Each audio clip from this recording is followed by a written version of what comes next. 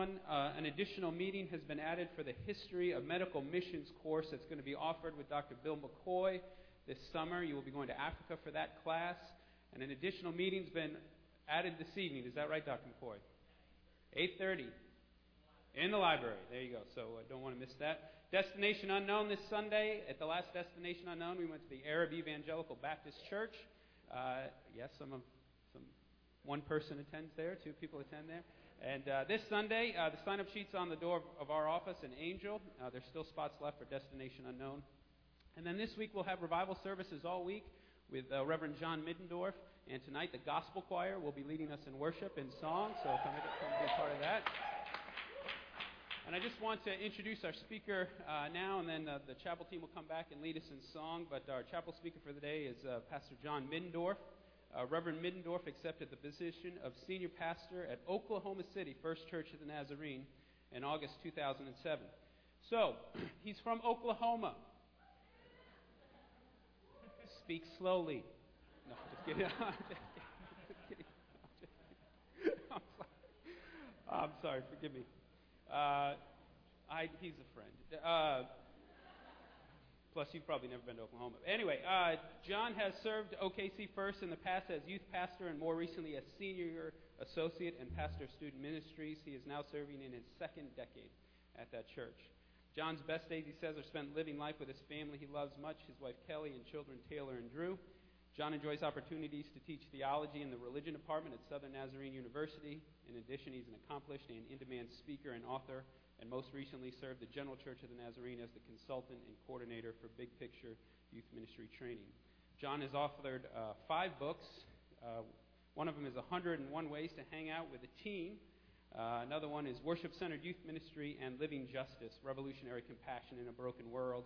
And he co-authored that with Jamie Gates from Point Loma Nazarene University and a graduate of the school. So will you please welcome Reverend Middendorf to our chapel this morning. Good to have you here this week. And let us stand and pray. Heavenly Father, we thank you that you are able to carry us through whatever difficulty we may be facing today. We thank you that you are able to give us the strength that is needed. We are thankful that you are able to heal the brokenness in our lives. We are thankful that you are able to let your healing waters flow through the dry and thirsty areas of our lives and of our homes and bring renewal and restoration. And we thank you that we serve a God who is able. So we glorify you now through song and through hearing your word, and we pray you be glorified. In Christ's name, amen.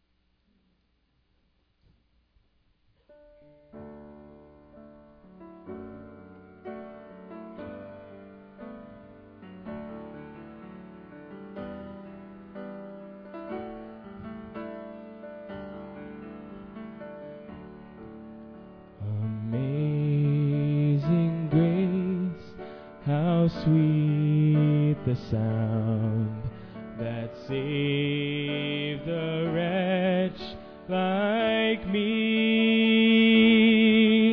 I once was lost, but now I'm found. Was blind, but now I see. 'Twas grace that taught my heart to fear, and grace my fears relieve. How precious did that grace appear, the hour I first believed. My chains are gone, I've been set free. My God, my Savior, has ransomed me. And like a flood, His mercy reigns, unending love, amazing grace. The Lord has promised good.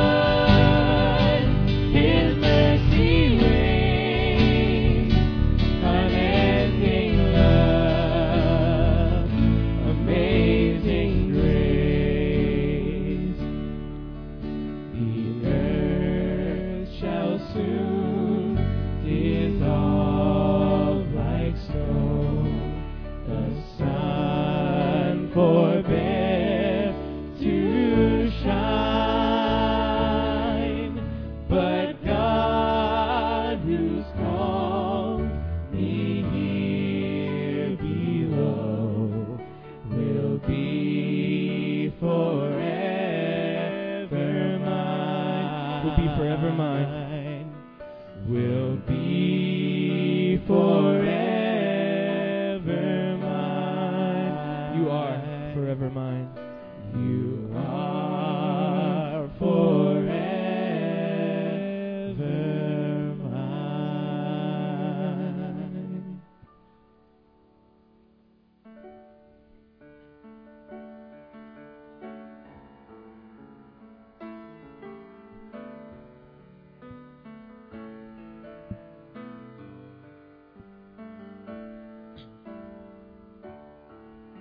Into your hands I commit again all I am for you, Lord.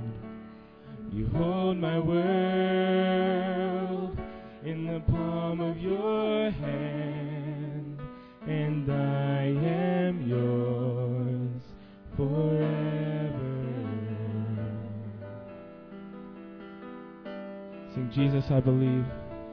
Jesus, I believe in you. Jesus, I belong to you. You're the reason that I live, the reason that I sing with all I am.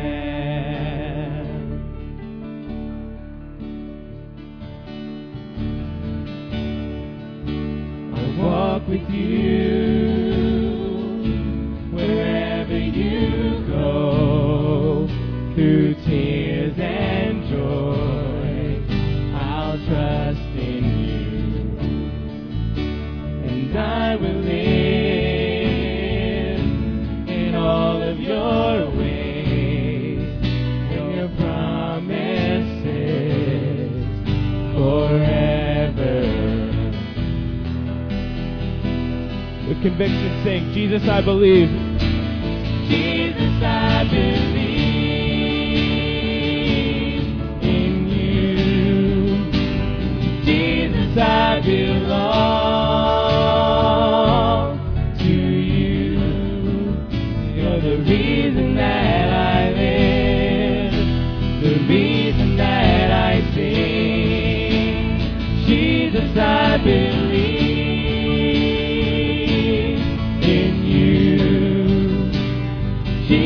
I belong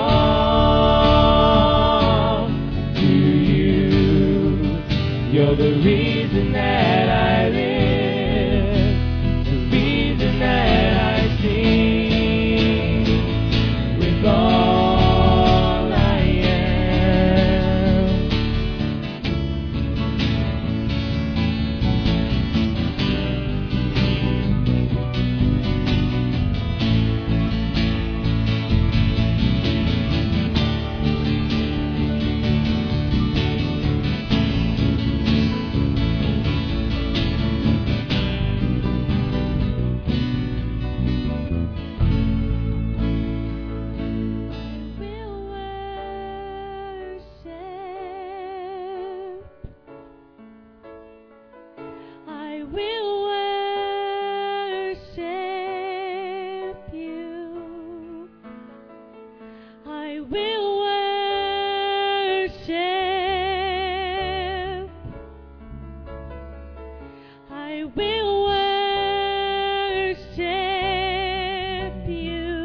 Together, I will worship you.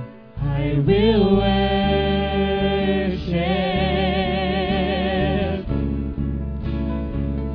I will worship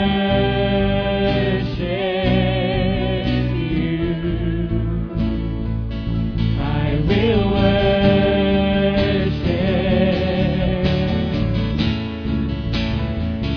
I will worship.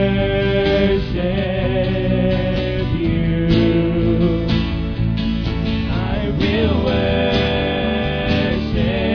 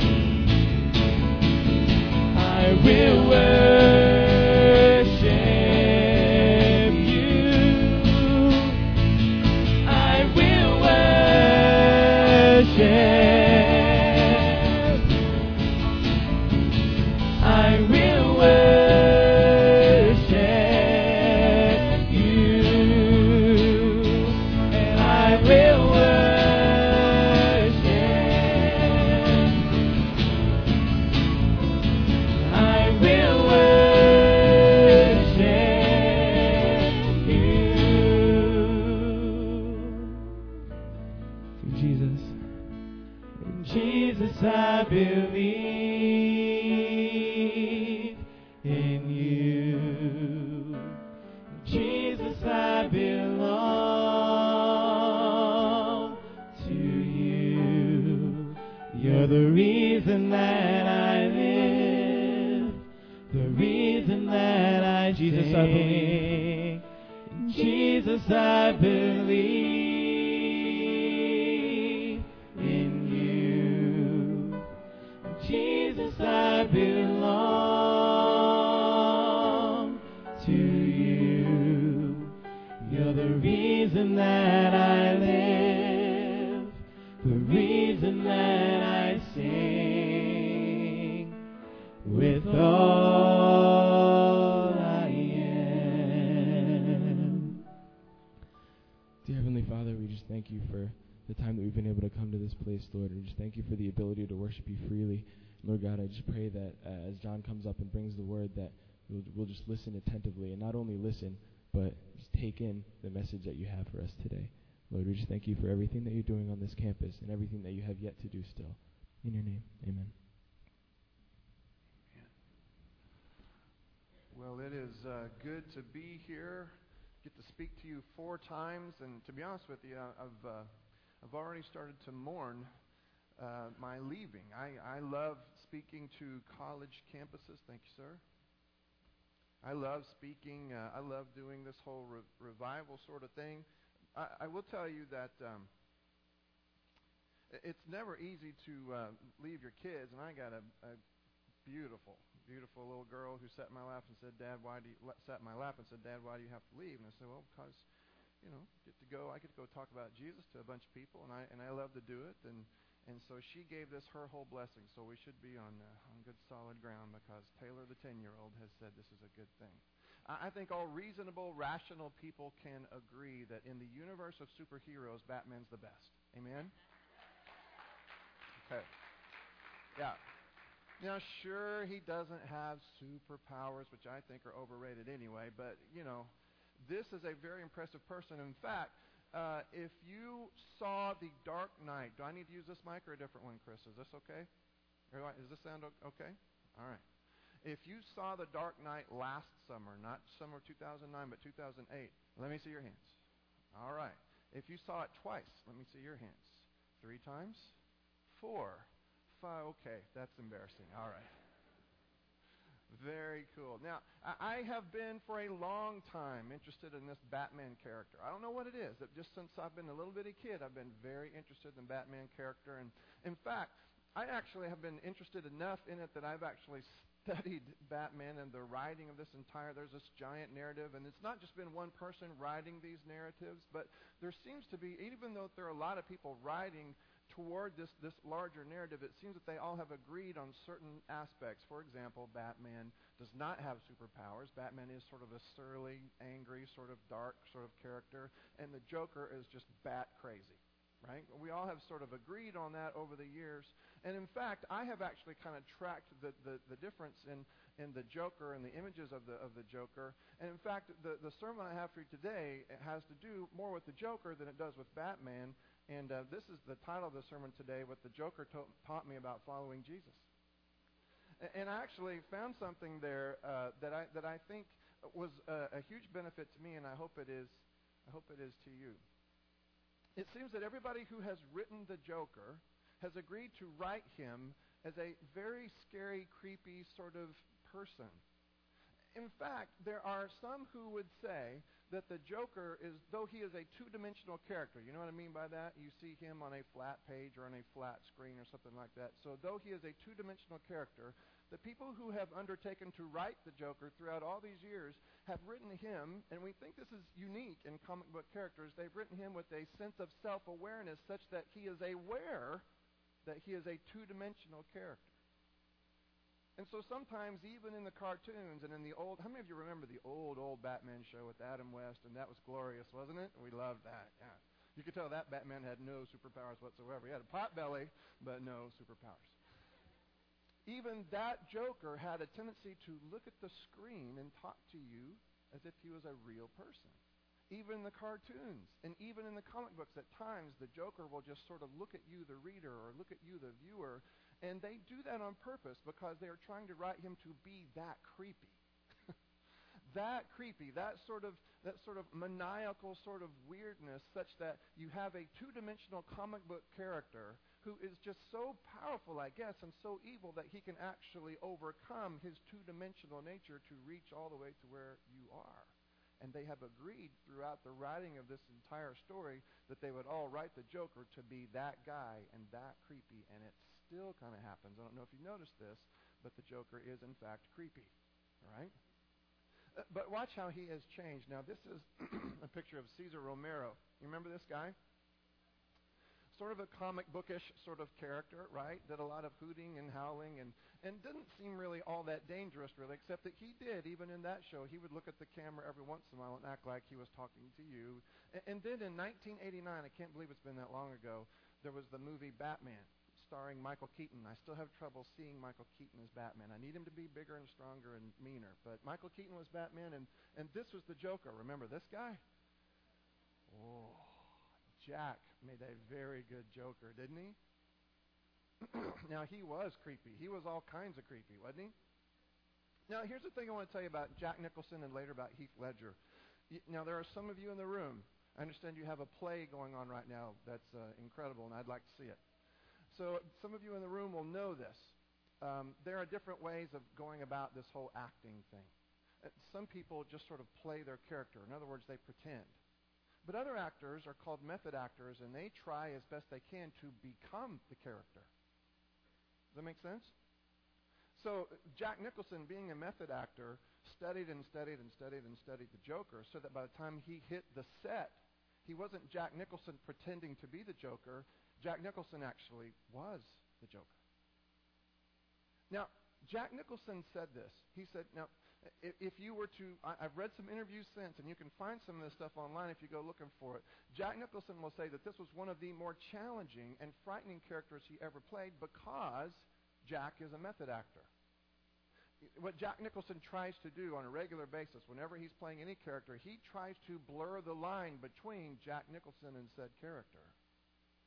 In some characters, when you do that, it can be a fun thing, but other times in other characters that you play, it can actually be a dangerous thing. And Jack Nicholson said this about playing the Joker. He says, I think that the Joker actually, when I blurred the lines, the Joker scratched my soul.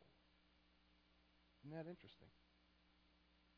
So for all these weeks and weeks and weeks leading up to the filming, he studied the Joker. And he started the process of blurring the lines between himself, Jack, and the Joker. And notice that as he did, it started to really haunt him. Even during the hours that he wasn't the Joker and that he was Jack Nicholson, he still found that the Joker part was still haunting him and bothering him, scratching his soul, even disturbing his sleep. Now, I think he made a fantastic Joker. I mean, I really do. I mean, as a consumer of this kind of entertainment, I thought it was great. I thought he was compelling. I thought he was convincing. He got wide recognition for how well he did playing the Joker, but he would tell you after the fact that it was a very difficult role for him to play because it was a very difficult role for him to finally leave. He found that this character, the Joker, did not willingly relinquish his life and allow him to go back to being Jack Nicholson. And so when he heard that Heath Ledger was going to play the Joker, rumor has it he called him not once but twice to warn him about it. You know why? Because, like Jack Nicholson, Heath Ledger was a method actor.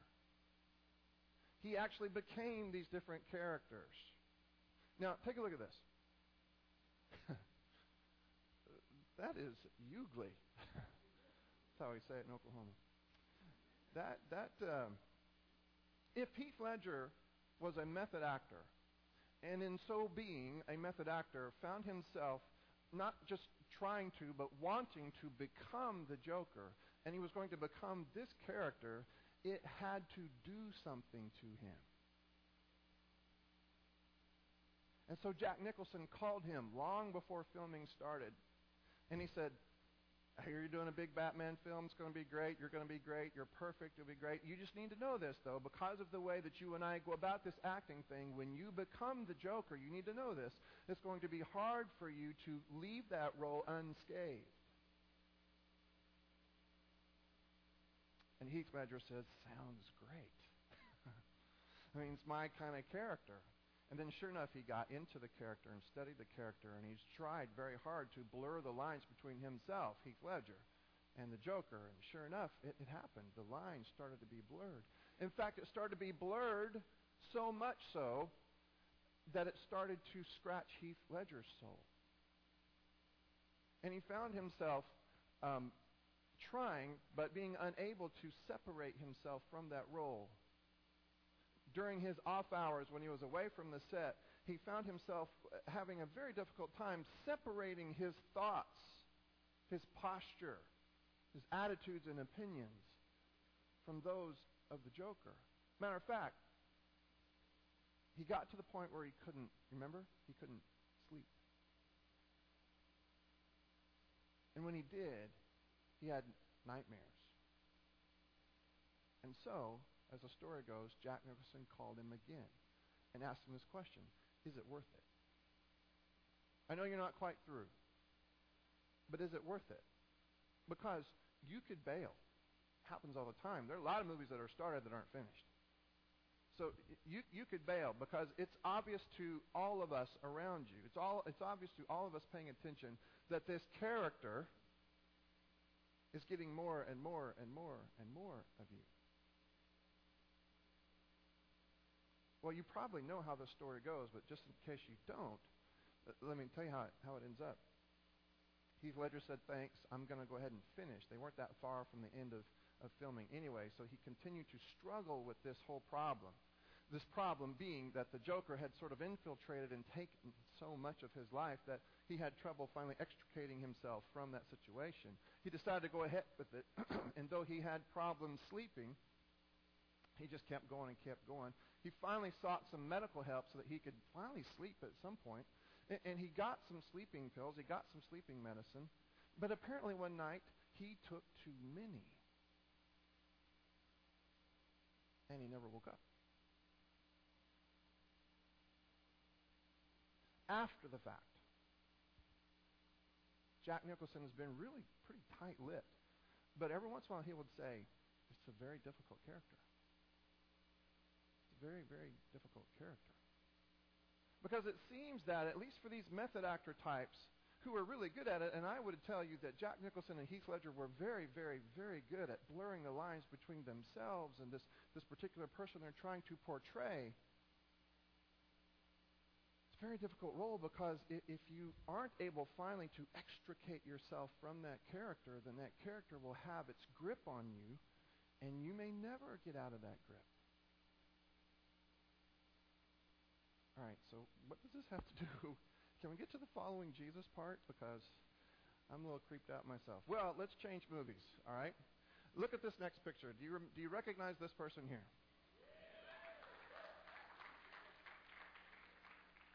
So I'm going to take that as a yes. Some of you recognize who this is.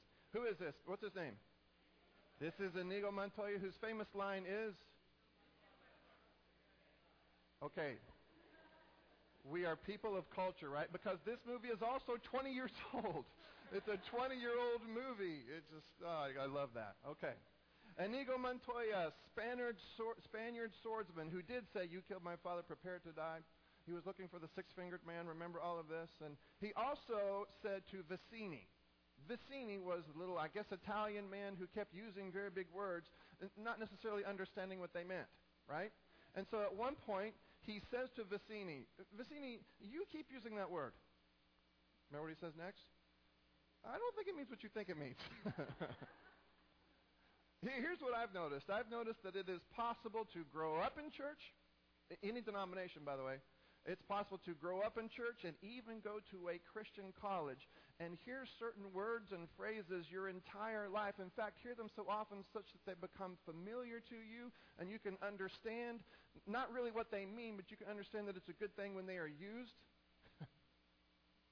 But you can actually live your whole life. Remember, I teach theology at Southern Nazarene, and then I have a lot of these same people in my church at OKC First. And what I've noticed is, and I am not excluded from this, it has been that way for me too, we can get into this whole religious rhythm of using certain words and phrases, and we can use them for so long without knowing what they mean that at some point it doesn't matter that we don't know what they mean. We can just use them anyway. And I think there are some incredibly important words and phrases within our different church traditions that we have to recover. We have to go back to them. We have to ask questions of them. We have to figure out what they mean because they are so deep and rich and thorough. And here's a word I want us to recover. And here's this word right here. Sanctification. By the way, that is not a uniquely Nazarene word. You name me a Christian faith tradition, and they all, at some point or another, use this term, sanctification. The thing is, though, you can find a bazillion different definitions for it, and I'm just going to sort of add to that. But I think what I'm going to tell you today is in keeping with the best of our tradition as it has to do with this word, sanctification. Now, if you look it up online, it's going to say things like to be consecrated or set aside or set apart for a specific purpose, and I totally, wholeheartedly agree with that. It also says, in our tradition means this, it's the means whereby the image of God is restored or repaired. In other words, you being created in God's image does not just mean that God has a nose since you have a nose, right? It also means that there is something of God in you and on you that is somehow marred or covered up or confused by this sin word, which we will talk more about later on in the week, by this sin. And sanctification is the means whereby that image of God is repaired or restored. But I want to give you another definition today. Having heard all that we've just heard about method actors, about Jack Nicholson, about Heath Ledger, and about the Joker, I want to say this to you. How about this? Sanctification is also that means whereby the lines are blurred between you and Christ. You catching that? Now, sanctification, and there's another word that goes along with it, and it's holiness, and that's another word that I want us to recover and that we'll talk about later on in the week. I think there are a lot of people who, when they hear this term sanctification, and when they hear this term holiness, they almost have in mind this surgeon who, going into surgery, is just sort of scrubbed completely clean. It's a sinless purity. And there's an element of that I'm okay with, except that I don't think that is the holistic. I don't think that's all of it. So some of you, I think, dismiss the whole terminology of sanctification and of holiness because you feel like it's a perfection. It's a level that you will never attain. And in fact, some of you, in your cynicism, and that would include me, some of you in your cynicism say, not only can I attain it, but I don't think you can either. But what if, rather than it being a destination, and I think it can be, what if we talk about today the journey part of it? It's the means whereby the lines are blurred between you and Christ. If there is sort of an overarching theme or title to what I want to talk to you about this week, it's this: what God wants. What God wants. Today, I want to say this. To all of you who believe that what God wants is your perfect behavior, what God wants is actually deeper. What God wants is actually better than that. What God wants is intimacy with you.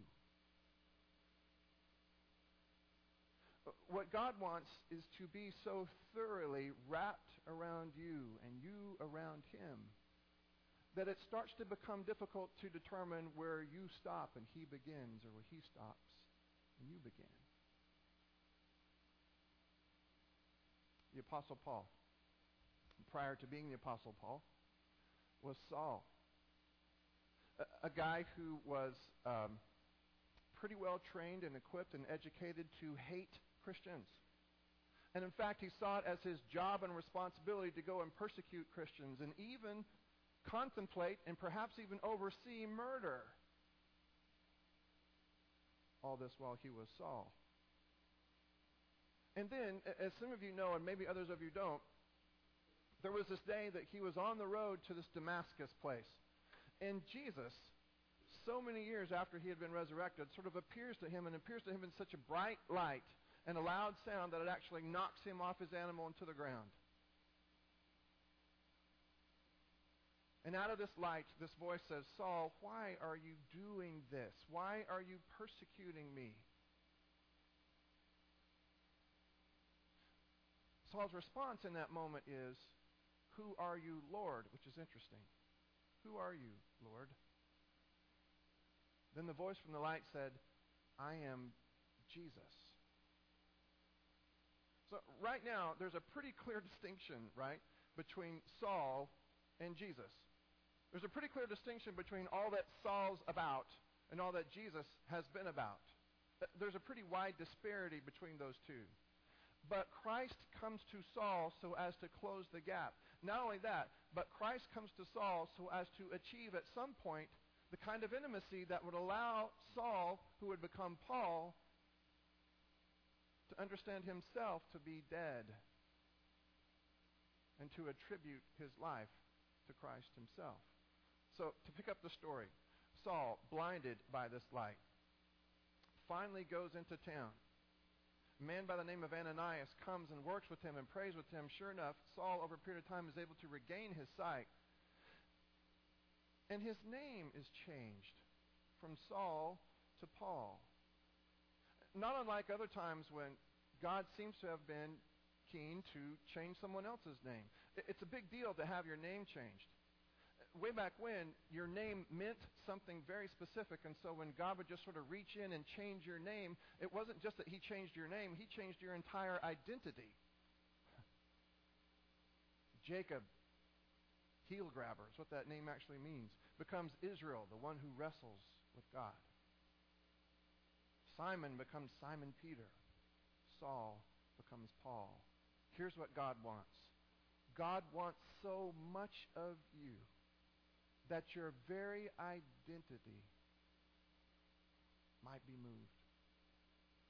And maybe even your name could be changed. You see, it used to be that at a baptism sort of ceremony, it used to be that you would come out of the water with a new and Christian name.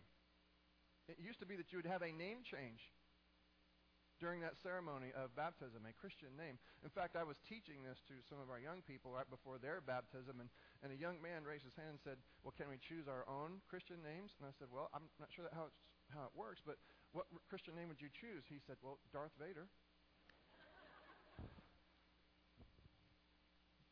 Sounds good to me. Take a look at this passage of Scripture right here. Paul says, "I have been crucified with Christ, and it is no longer I who live, but it is Christ who lives in me.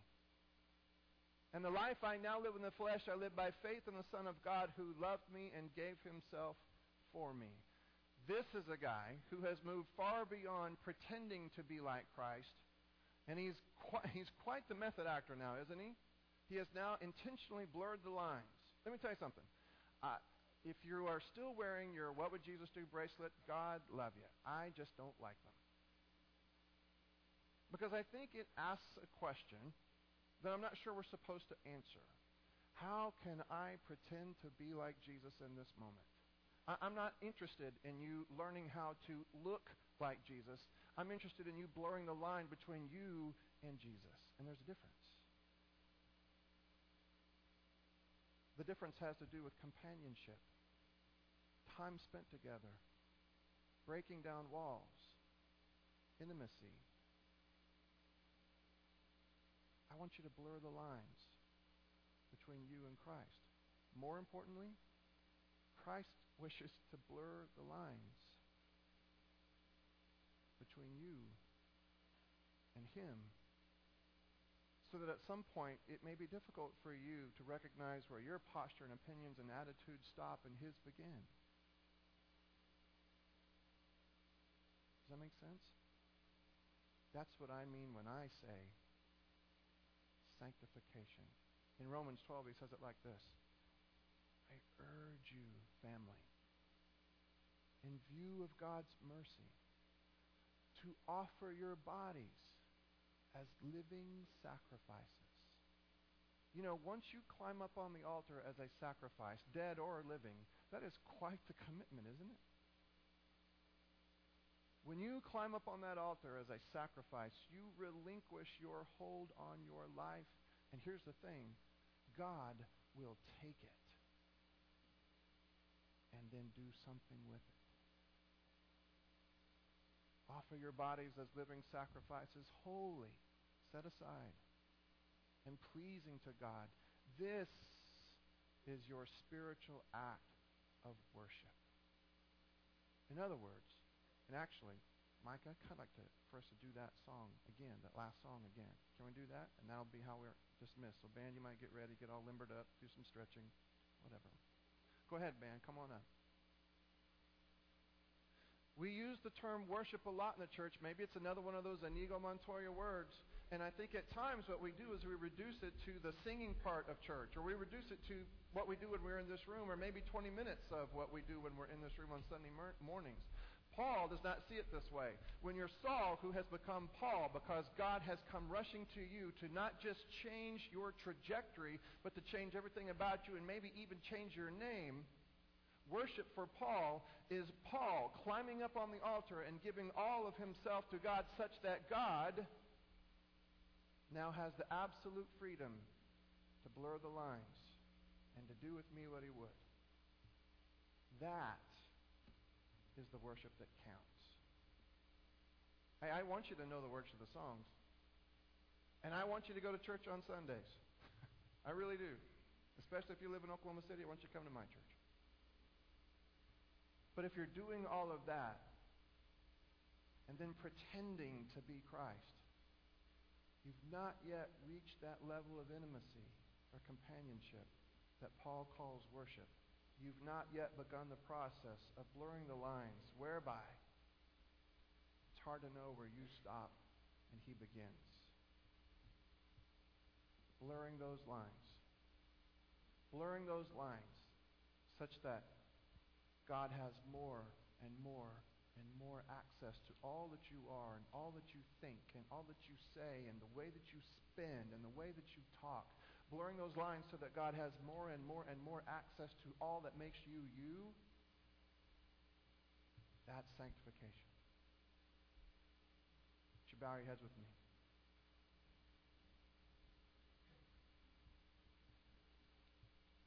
And Father, truthfully, there are people in the room who aren't yet ready for that.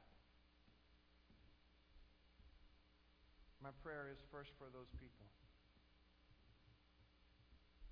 Will you romance them?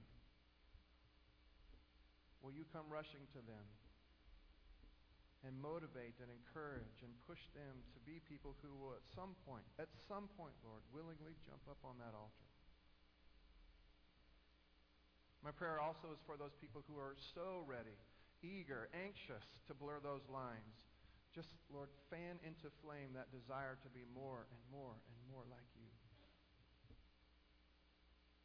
God, I pray for this campus, for the students, for the faculty, for the leadership, for everyone connected to this campus. May they all work together to be a body, to be the body of Christ. May this be an environment in which line blurring is encouraged. And may people who look in from the outside wonder themselves where we stop and where you begin. In your Son's name we pray. Amen. Stand and let's sing. And when we're done with this song, Micah, you can dismiss us all, okay? All right.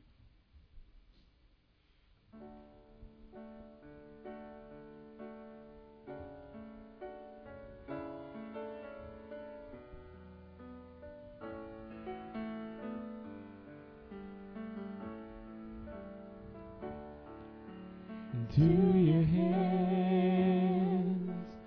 I commit again all I am for you, Lord. You hold my world the palm of your hand, and I am yours forever.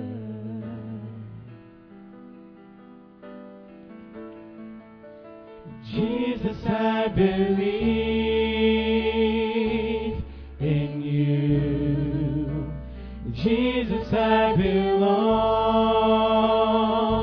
to you. You're the reason that I live, the reason that I sing with all I am.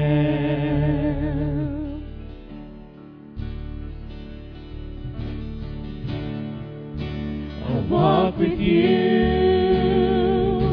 wherever you go, through tears and joy. I'll trust in you, and I will live in all of your ways and your promises forever. Jesus, I believe. Jesus, I believe in you. Jesus, I belong to you. You're the reason that I live, the reason that I sing. Jesus, I believe in you. Jesus, I belong to you. You're the reason that I live, the reason that I sing with all I am.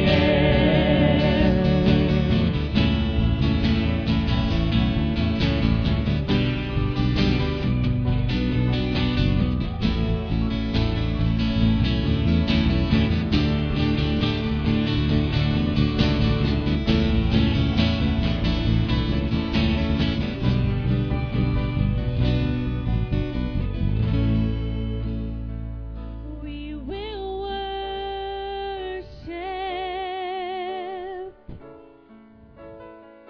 We will worship you. We will worship. We will worship you. We will worship.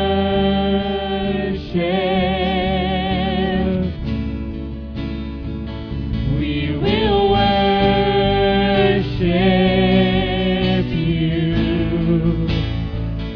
We will worship. We will worship you. We will worship.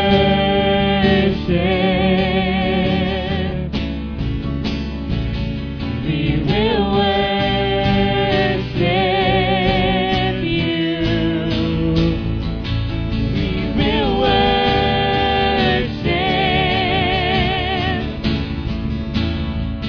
We will worship you.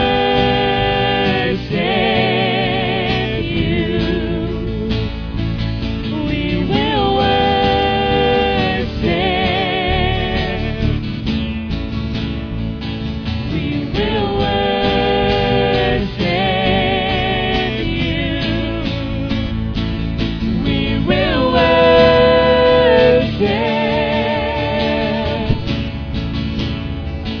We will worship you. We will worship. We will worship you.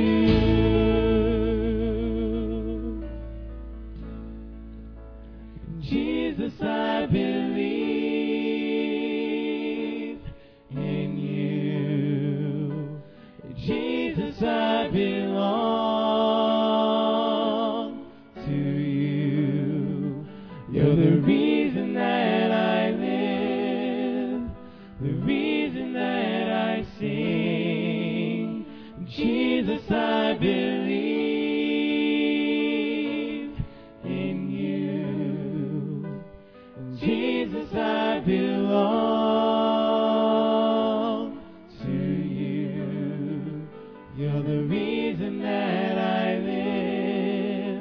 the reason that I sing with all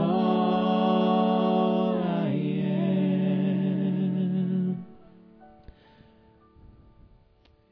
Heavenly Father, we just thank you once again just for your word, for your love, for your mercy.